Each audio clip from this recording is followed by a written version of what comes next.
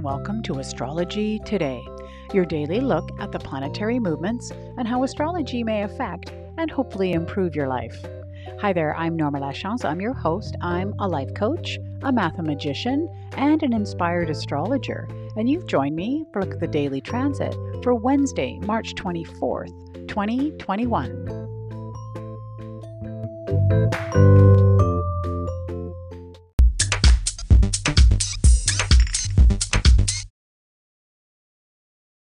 Welcome to the podcast. I wanted to take a moment just to remind you that starting tomorrow, I will be doing horoscopes for the month of April.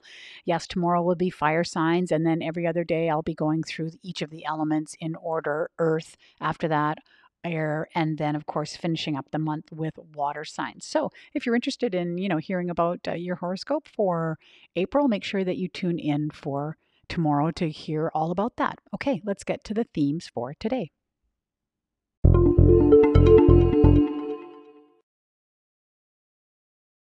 The first thing I wanted to mention is that the moon has moved into Leo. Keep in mind, of course, that the moon is our fastest moving planet out there, and it clicks through all of the astrological signs in about a month. So it takes 2 to 3 days to in each sign. And so we all get a chance, based on what your sign is, to have the moon in our sign. And so right now it's in Leo. So that could mean that, you Leo folk out there are feeling a little bit more emotional, a little bit more reactive, because of course the moon rules our instincts, our feelings and our emotions.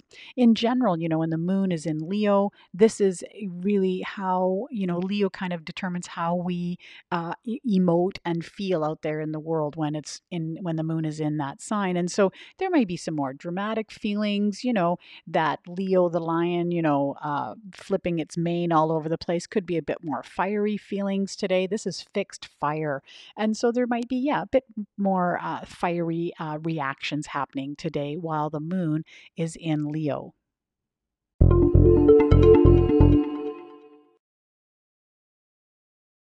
The main theme for today involves a T-square. So let's remind ourselves what a T-square is. It is a right triangle.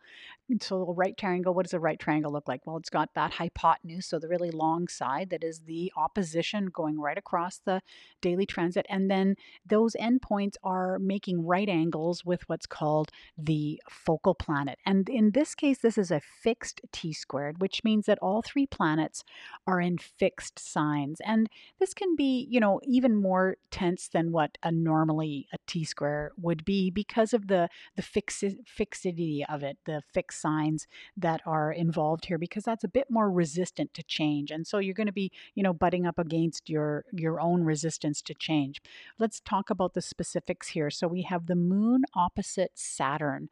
Now, a good news, bad news story, as it always is with the moon, is yes, this is quite intense because it's the moon on one end of the teeter-totter, which is, our emotional responses, our instincts, where we find comfort. Those are all things ruled by the moon. And then on the other side of the teeter-totter, we have Saturn, which is around limits and perhaps authority figures like a father figure, boundaries, things that really limit or kind of shut down the energies of the other planet. And so here with an opposition, we're trying to balance those two forces that are going on. So on one hand, our emotional responses, our reactions, and on the other hand, authority figures or something or someone that is putting limits on, our emotional responses. And so we're trying to balance that.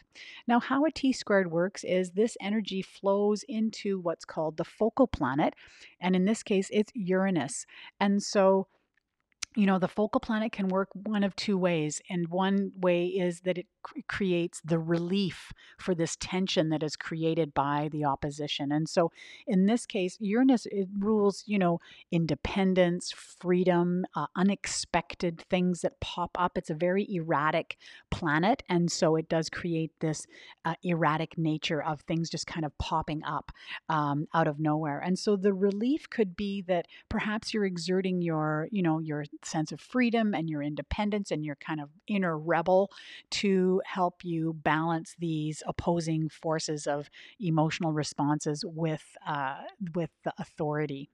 The other way that a focal planet can work is, of course, as a catalyst, as what gets things started, kind of creates the spark that makes you look at this tension between the opposition of emotions and structure and authority. And so in that case, there may be, a sense of feeling hemmed in and feeling, kind of shut down. And so you react by, exerting your independence muscle, your freedom muscle. You're just like, I'm not taking this anymore, and you want to break those chains. And so that could also be a way that this plays itself out today.